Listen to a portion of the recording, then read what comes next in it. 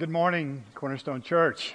I just want to say welcome, and we're really glad that you're here. And my name is Clovis, Pastor Clovis, and if you haven't been here before, we're going through a series right now. It's called My Biggest Moments with God. And actually, 2 weeks ago, Pastor John kind of kicked that off by sharing about a biggest moment in his life when he had a very traumatic bicycle accident when he was a child, and just the things that God did through that, taught him through that. Last Sunday, Pastor Dan continued the series, and he shared about some of his biggest moments with God. And first of all, coming to faith in Christ in his 50s. He came to Christ in his 50s, and then a year later, immediately he wasn't delivered from an addiction to alcohol. About a year later, God delivered him from an addiction to alcohol, a 30-plus year addiction to alcohol. And I don't know about you, but to me, just looking at the life of Dan today, it's hard to imagine that he ever, had that previous life. And I think it's just a powerful testimony to the transforming power of God, that He can take someone who was in the situation that Dan described, for 30-something years, and then take him to where he is today, a man who probably almost every week, it seems like, is leading somebody to Christ and is being used by God to minister to other people. So it's just a great testimony to God. Next week, we're going to get to hear from Pastor Josh, and what a neat Sunday that's going to be as we dedicate children that day, and we're going to probably dedicate his new adopted child, and then we're going to get to hear his story. But today it's my turn, and so I thought I would begin by sharing a little bit of my story, because I'm not sure how many of you really know much about me, and most of the time I'm behind the scenes helping prepare things for Sunday, and so you don't get the chance to hear much from me, but I would just like to maybe give you a little bit of my history. So it begins with the fact that I was born in Mississippi. I was actually born in Biloxi, Mississippi, and grew up in a town called Ocean Springs, Mississippi, which is actually on the Gulf Coast of Mississippi. My parents actually are from North Mississippi. My dad was in the Korean War. When he came out of the Marines, he and my mom married, moved to the Gulf Coast of Mississippi, Ocean Springs, where I was born. That's where I was born, and then a little bit after me was my sister, and so I actually have a picture here of me and my sister in our childhood days. And just to prove that I actually did have hair at one point in my life, senior portrait, actually did have a pretty full head of hair. I just noticed that Dan didn't show any pictures of him having hair, so I don't know what that means. Maybe, but actually did have hair back in those days. So I grew up in the deep South, about as deep as you can get. And not that I'm, proud of that or anything, but I do have a plaque in my office that says this: American by birth, Southern by the grace of God. And that's not Southern California, by the way. That's Southern United States. I grew up, again, in this very quaint town right on the Gulf Coast of Mississippi. My dad had a Texaco service station. He and my uncle, and this is actually First Baptist Church right here, and this is the church I grew up in. I actually was on staff with for a few years. And this is Barnett's Texaco, and I grew up working there at that service station. So these two things, this church and the Texaco service station, are a real big part of my life. I spent an awful lot of time in both of those places. If you take the road that goes right alongside here, it'll take you down to the beach.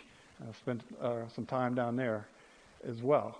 But I grew up, again, attending church. My mom made sure that my sister and I attended church faithfully every week.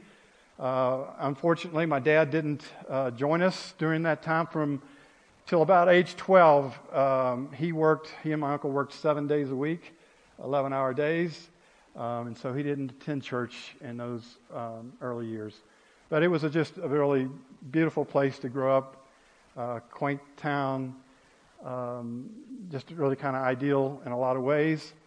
And things just seemed like kind of perfect, growing up there until about age 10.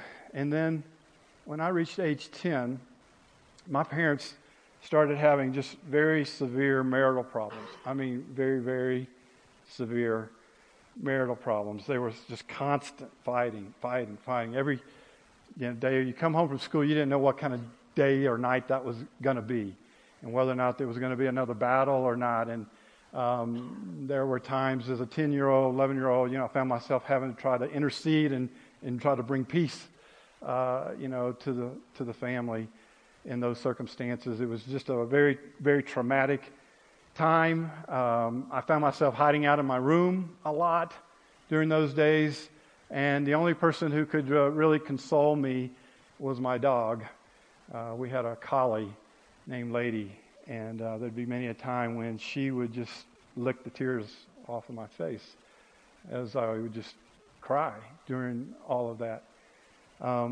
And yet, during that time, it was a time in which I really learned to cry out to God, to turn to Him, to pray to Him, to ask Him to intercede in that situation.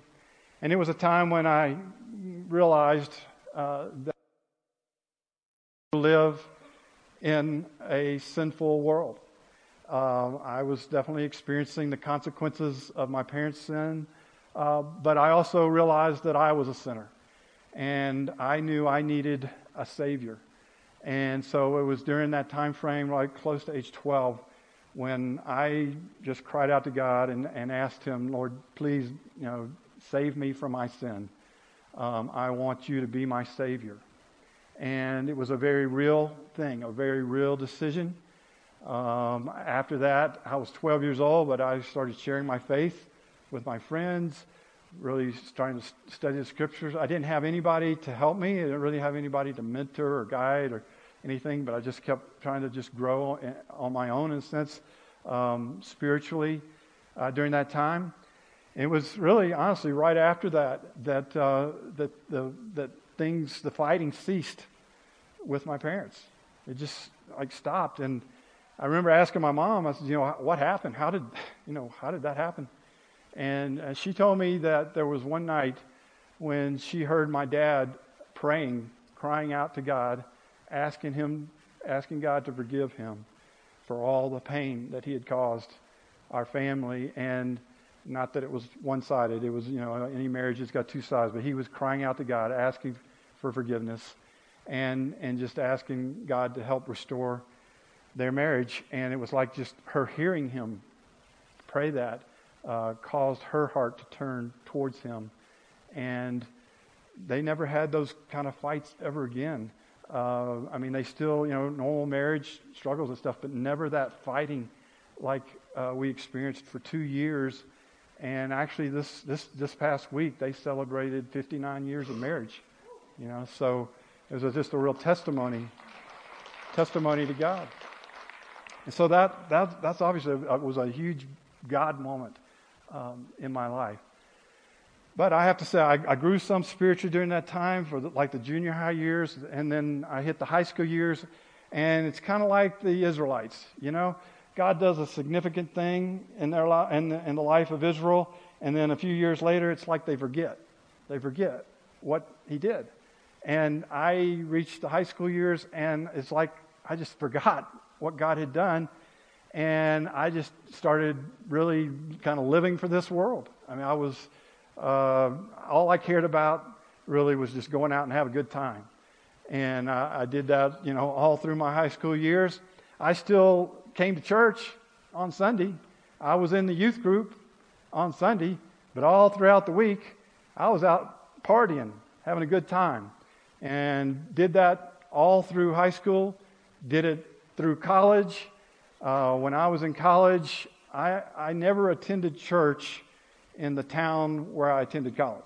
When I would come home, I'd go to church. I never attended church all those years. And all that I really cared about was getting that degree, getting a job, and I was wanting to get rich, and that was my plan. My goal was to have a Jaguar by age 26. That was what I was shooting for. But I finished college. I ended up taking a position with a company in Atlanta, living kind of the fast lane, happy hour, the whole 9 yards. But I was just totally miserable. Just totally miserable.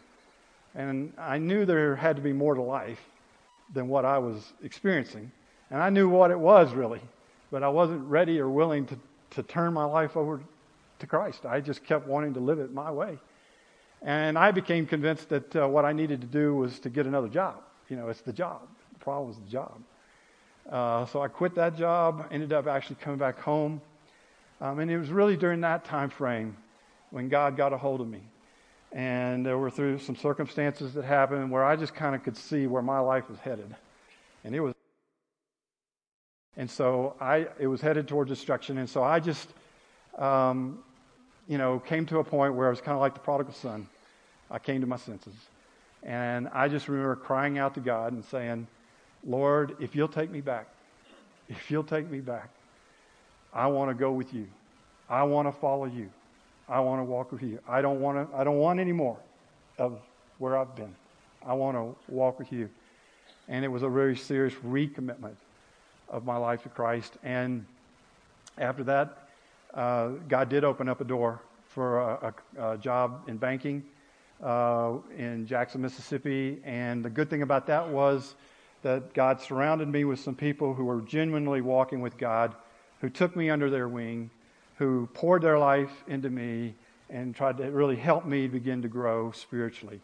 Got involved in serving in different ways, served on staff, volunteer staff with Youth for Christ. My roommate and I took on a foster son who lived with us for 2 years. Became very involved in the singles ministry of First Baptist Church, Jackson, Mississippi, huge church. I mean, we had over 1,000 singles in the singles ministry. And I was the lay leader. I became the lay leader for that ministry. And I just continued to grow spiritually and just had a deeper hunger for God, for His Word, for being used by Him. And eventually He ended up leading me to leave that. And I ended up going to seminary, Dallas Seminary in Dallas. It was there that while I was in seminary that I met my wife, Anita. And we got married. Had our daughter Sarah. We've moved different places around the country, serving on churches, staff, different places. A daughter who's walking with God, who served in the Congo last summer, who actually is going to be doing an internship in a children's ministry in the church where Anita and I got married. So she's going to be doing that this summer. So God has just been so great. He is just, the path has been wonderful. I'm just so thankful that I've been on it. All of that really kind of points me to and leads me to the passage that I'd like for us to take a look at this morning. And that's the passage that we alluded to earlier, and that's in Philippians. So if you've got your Bibles, you might want to turn to Philippians chapter 3, and we're going to look at verses 12 through 14. We're actually going to look at it in two different versions. The New International Version, 1984 edition, and the Message, because I think the Message says it really, really well. But first, let's look at this passage in the New International. It says this: "Not that I've already obtained all this, or have already been made perfect, but I press on to take hold of that for which Christ Jesus took hold of me. Brothers, I do not consider myself yet to have taken hold of it. But one thing I do, forgetting what is behind and straining toward what is ahead, I press on toward the goal to win the prize for which God has called me heavenward in Christ Jesus." Now let's look at it in the Message. I'm not saying that I have this all together, that I have it made, but I am well on out for Christ, who has so wondrously reached out for me. Friends, don't get me wrong. By no means do I count myself an expert in all of this, but I've got my eye on the goal, where God is, beckoning us onward to Jesus. I'm off and running, and I'm not turning back. And I'm not turning back. I think this is a great passage. And I think in this passage, Paul tells us what the goal of his life was. And I think the goal, it should be, of our lives, the Christian life. And then he tells us the means to accomplish that goal. And the goal, he says in this passage, and he alludes to it even more in the verses prior to it, is to know Christ, to know Him, and then to be like Him. To be like Him. And then he gives us the process that we should realize that in order to accomplish this goal, that it's a lifelong process of forgetting the past and pressing forward toward that goal. And so he says, first off, the goal here is to know Christ and to be like Him. And we find it, I think, even more clear in the verses just prior to this, in verses 10 and 11, where he says, I want to know Christ and the power of His resurrection and the fellowship of sharing in His sufferings, becoming like Him in His death, and so somehow to attain to the resurrection from the dead. He wants to know Christ and the power of His resurrection. That's what he wants to, that's his goal, to know Christ and the power of His resurrection and to be like Him. He talks about being like Him in His death, but he goes on through the rest of his writings really explaining what does it mean to be like Christ. And he says that's his goal. He wants to be like Christ. First off, though, it starts with knowing Him. Knowing Him. Having a personal relationship with Him. Last week, Dan talked about, it's one thing to know about someone. It's another thing to really know them. To know them personally. To have a relationship with them. I mean, we all know about President Obama. But how many of us have a personal relationship with him? And how many of those who have a personal relationship really know Him intimately? Jesus wants us to know Him. Really know Him. And the way that we get to know Him is by putting our faith and trust in Him as our Lord and Savior. And then to begin that process of getting to know Him more and more and more throughout the rest of our life. So that's the first goal that Paul had. And the second is to be like Him. And I think when he talks about being like Him, I think he wants to be like Him in terms of his heart. He wants to have the same heart that Jesus had. He wants to be like Him in terms of His character. He wants the character of Christ to be revealed through Him and evidenced in Him. He wants to mature and become like Christ in His character. And he also wants to be like Him in His values. You see that again throughout the rest of the writings of Paul. That's his goal. Galatians 2, when he talks about the fruit of the Spirit, love, joy, peace, patience, kindness, goodness, gentleness, faithfulness, self-control. That's what Paul wants his life to be evidenced by. What does that evidence? It's the character of Christ. That's who Christ was. That's what he wants. He wants that to be evidenced in his life. And so that was his focus. That was his goal. And he realizes that this is a process. That this is a lifelong process. And that he's never going to achieve these goals, until he's actually with Christ. When he's finally with Him, he will actually fully know Him. He will fully be like Him. But his goal is to continue that process all the way through life. Now you have to realize this is the Apostle Paul who's talking and saying he realizes he's not there yet. He's still got a long way to go. And he's, 30 years into his ministry. He's had a personal experience with the risen Christ. He's helped plant churches all over Asia Minor. He's the one apostle who really gets it, that the gospel goes to the Gentiles and not just to the Jews. And he knows Christ, but he realizes he hasn't arrived yet. He still has a long way to go. And it reminds me of a song that we used to sing with my daughter Sarah called He's Still Working on Me. It goes like this. He's still working on me to make me what I ought to be. It took Him just a week to make the moon and the stars, the sun and the earth, and Jupiter and Mars. How loving and patient He must be, because He's still working on me. Just took Him a week to make the moon and the stars. He's still working on me. Paul understood that. He understood that this was a process, and he still longed. He longed to know Him more. He longed to be like Him. But he also realized there are things that can get us off track. Keep us from doing this. Keep us, from focusing on that goal. And a lot of the time, it's things that are in our past. It's our past that can hang us up and keep us from staying focused on those goals. Now, this whole issue of the past and forgetting the past, because he says we need to forget the past and press on toward this goal. But this whole idea of forgetting the past sometimes I think can be misunderstood. And a gentleman by the name of Warren Wiersbe, I think, about this and says it best. And I'm just going to read a little bit of his thoughts on this.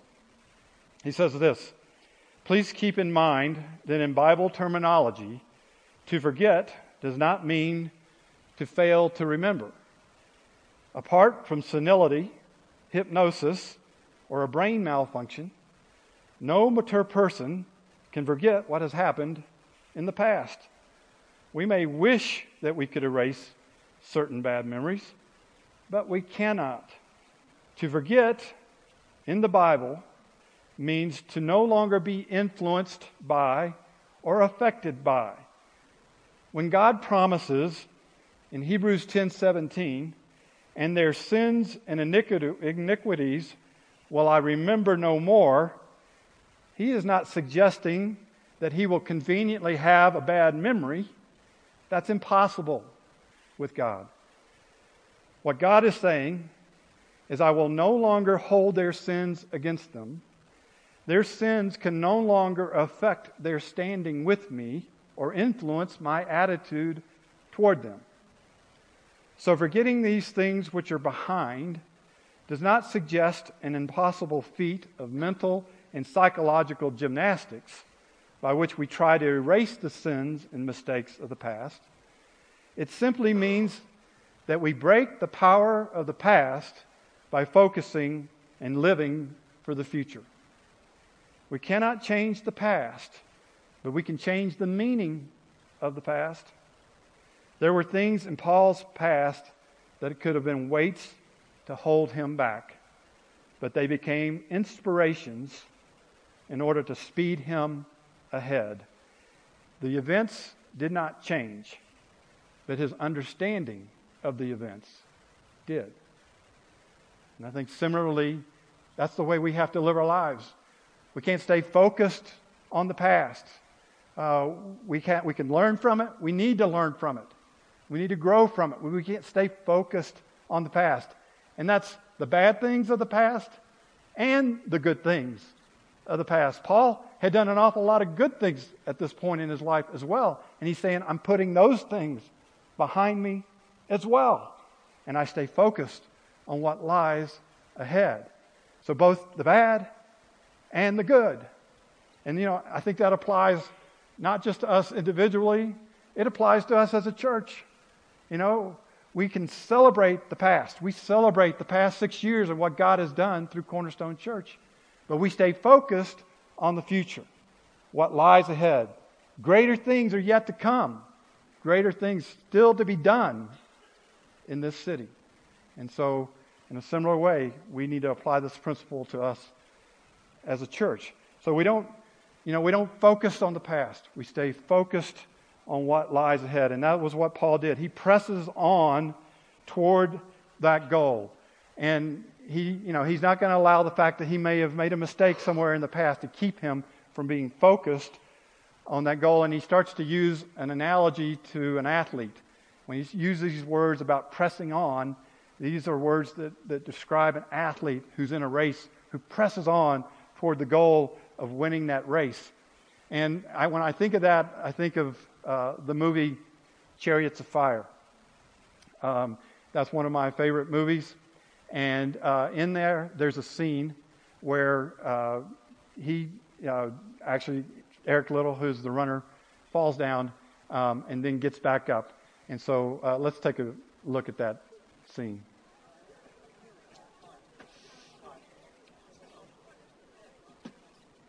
Get set.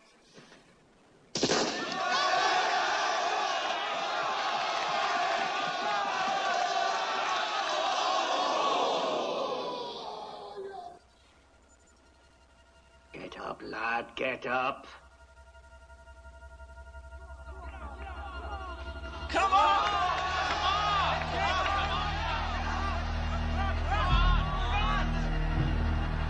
Can you believe it? It's not back yet.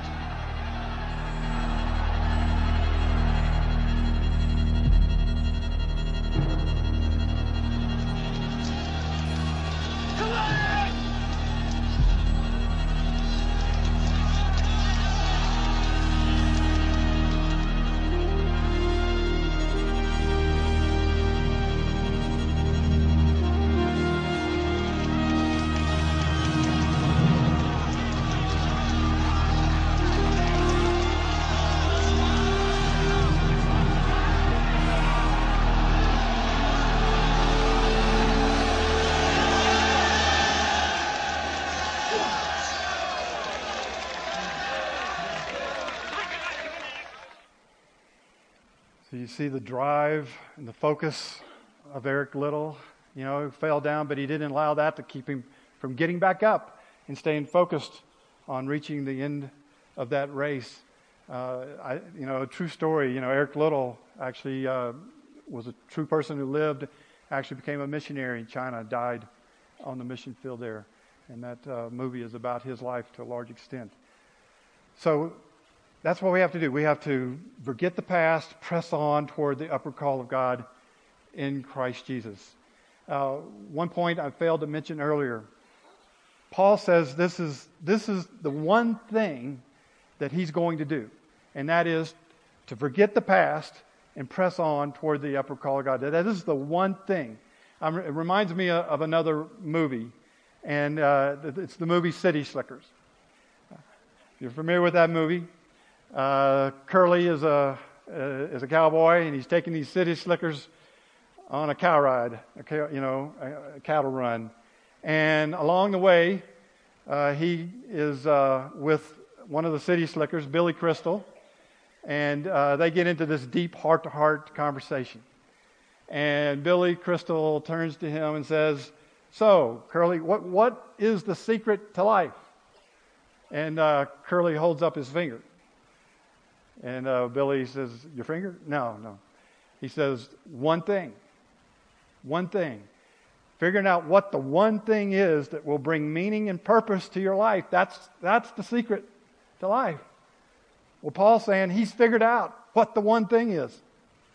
The one thing is to know Christ and to become more like Him. That is the one thing that brings meaning and purpose to life. And so Paul says, I'm going to forget the past and I'm going to press on toward that goal. Now, this whole race analogy that we saw with Eric Little starts to break down a little bit when it comes to comparing that to the Christian life. The reason is because we're not in this race to win it ourselves by ourselves. We're not in this race alone. We're not in a race against each other. We're all in this thing together. All of us can win this race. We can all win this race. And we all have a responsibility to try to help each other win the race. And there's another race, another story about a race that kind of depicts this. It's an Special Olympics race. And I'd like you to watch this video. It kind of tells that story.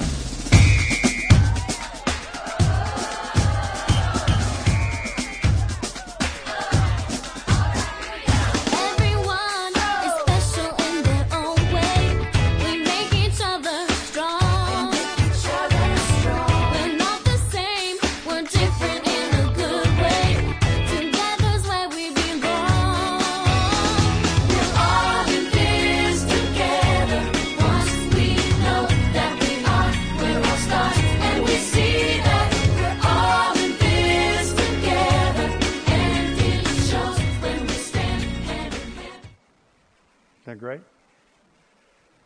Special Olympic runner falls down. The other runners stop, go back, pick him up. They all finish the race, hand in hand, arm in arm, all victorious. I think that's the picture of what the Christian life is supposed to be. We're not in this alone. We're not to be running the race alone. We need each other.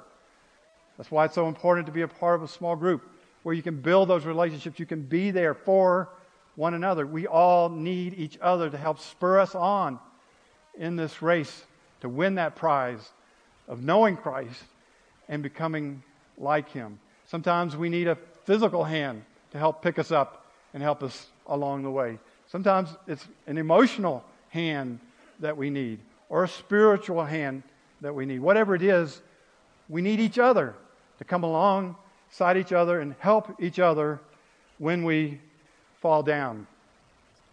Just a little over a week ago, I was riding up Willow Creek Drive about to turn on Rosser. And just as I was about to get ready to turn, I saw a woman coming down the sidewalk on a bicycle.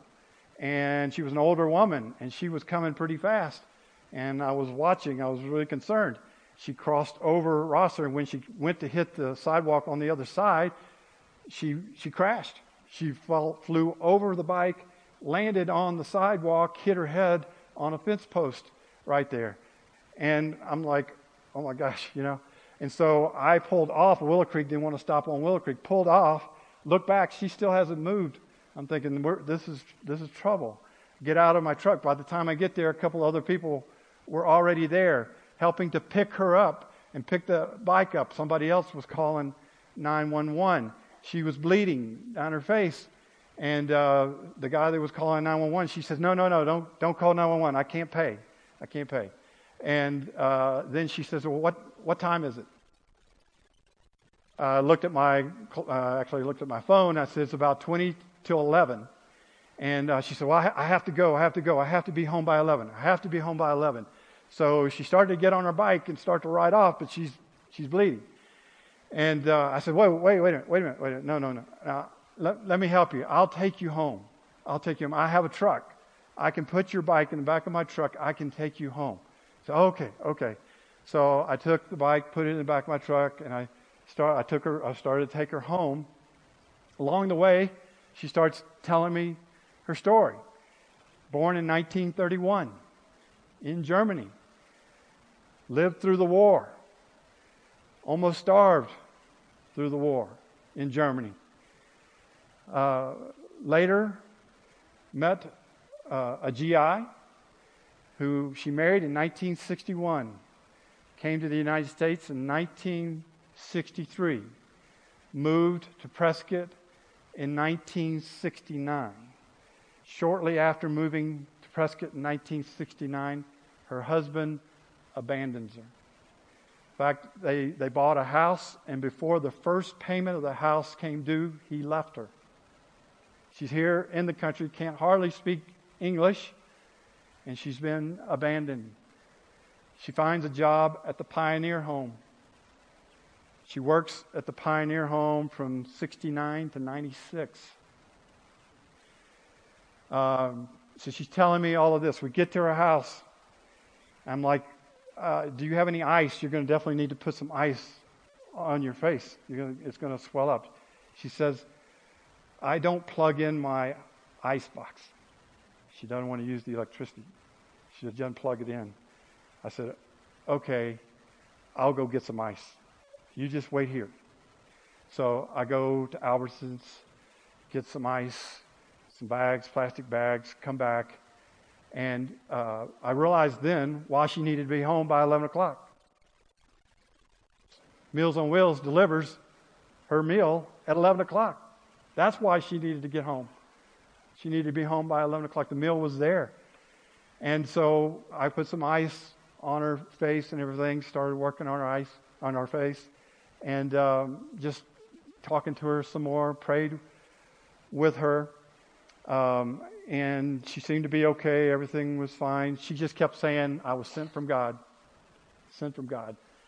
And so I left her, and I came back the next day to make sure she was okay. I find out more She rides her bike. She works out at the Y every day. She swims 3 times a week over here at the college. She's 83. She rides her bike all over town. She just says, I'm very frugal. So I'm very frugal. And because she almost starved to death in the war. And so I invited her to come to church. I actually invited her to come, it was a week ago, so to be here last Sunday. And she said, okay, I'll come. And then later that afternoon, I left her my card. Later that afternoon, she called the church. And she told me, she said, I don't know if I should come. I might cause a disturbance.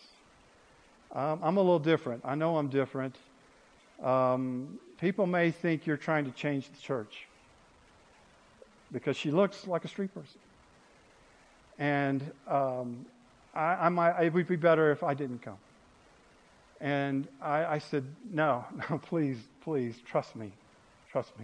If you come, you won't be treated. You'll be accepted. I promise. Just trust me. Last Sunday, weather was bad. She didn't come. I think it was more for fear of rejection. She's been rejected. Went back to see her this week a couple of times. And on Thursday, I went to see her. I took somebody from my small group with me. And it really kind of got to me because when I got out of the car, the first thing when she saw me, she said, it's my only friend. It's my only friend. And so, I am just so thankful that God put me in a place where I could be her friend, where I could be that helping hand that helped lift her up when she needed somebody to lift her up. When I invited her to come to church, she said, I need a family. But she's just not quite ready to come, I guess. She's not here this morning. Her name's Hildegard. You can pray for Hildegard. You can just pray as we continue to reach out. But it just demonstrates the fact that there are times in our lives when we need a helping hand. We need somebody to reach out and help us. We weren't intended to live the Christian life alone. We need each other. We need to learn from the past. We need to get up when we fall down, and we need to stay focused on the goal of knowing Christ and becoming like Him. But we run that race together. And it leads me to my final point, and that is when we run this race, we don't run it in the power of our strength. We run it in the power of His. And Paul shares about that in verses 12 and 13 of chapter 2, where he says, therefore, my dear friends, as you have always obeyed, not only in my presence, but now much more in my absence, continue to work out your salvation with fear and trembling, for it is God who works in you to will and to act according to His good purpose. So on the one hand, he says, work out, live out your salvation. Press on toward this goal. But then he says, it's God who works in us to will and to act according to His purpose. So we press on, we keep our focus, we give it everything we got, like Eric Little did in his race, but we do it not in the power of our strength. We do it in the power of His. So I don't know where you are right now in your relationship with God. I don't know if you've ever really come to know Him, really know Him. Have you ever put your faith and trust in Him as your Lord and Savior? Do you know Him? If you haven't, today's the day. All you have to do is just tell Him, Lord, I put my faith and trust in You. I put my faith and trust in You, Jesus, who died for my sins and who rose again victorious over sin. I want to know You. I want to know the power of Your resurrection. Or maybe you've started down that race. Maybe you've made that decision. You've started down running this race of knowing Christ and being like Him. But somewhere along the way, Somewhere on the way, you've gotten derailed, like me. Maybe you're started to live for this world instead of for the next. I challenge you this morning to do that one thing that Paul says will bring meaning and purpose to your life. And that is to forget the past and press on toward that upward call of God in Christ Jesus. Wherever you are in your walk, I challenge you to be a part of this. Be in the process. Focus on that goal of knowing Christ, becoming like Him, and realize that we are in this thing together. Find somebody you can help, somebody you can encourage in this race. If you're here this morning, you've never made the decision to trust Christ, if you need to recommit your life to Christ, I pray you'll do that even as I speak. Don't leave here without having made that decision. It is the secret to life. It is what brings meaning and purpose to life. Let's pray. Father, I just thank you, first of all, for saving me, for being there for me when I was a kid and felt all alone at times, and just was really hurting and just really needed you, and you were there. You saved me from my sin. You rescued me from that situation. I thank you, God, that you've been faithful to me even when I haven't been faithful to you. And even when I drifted away, you were there and you waited patiently. And so I just pray, God, that if there's anyone here this morning who has never made the decision to trust Christ, God, that even right now as I speak, they would choose to put their faith and trust in you as their Lord and Savior. They would just tell you, I need you, I want you to be my Lord and Savior. If they're here, if someone's here, and they know they're not walking with you, they're not running the race that you've set before us, God, I pray that they would choose today to tell you, Lord, I'm sorry. If you'll take me back, I want to be yours. I want to walk with you. I want to run that race. God, I pray they'll make that decision this morning to walk with you, to trust you, to follow you wherever you lead, that they would be, and we would be willing to follow. And we'll give you all the praise and all the glory. In Jesus' name, amen. Thank you for listening to the audio from Cornerstone Church in Prescott, Arizona. For more information, visit us online at www.prescottcornerstone.com.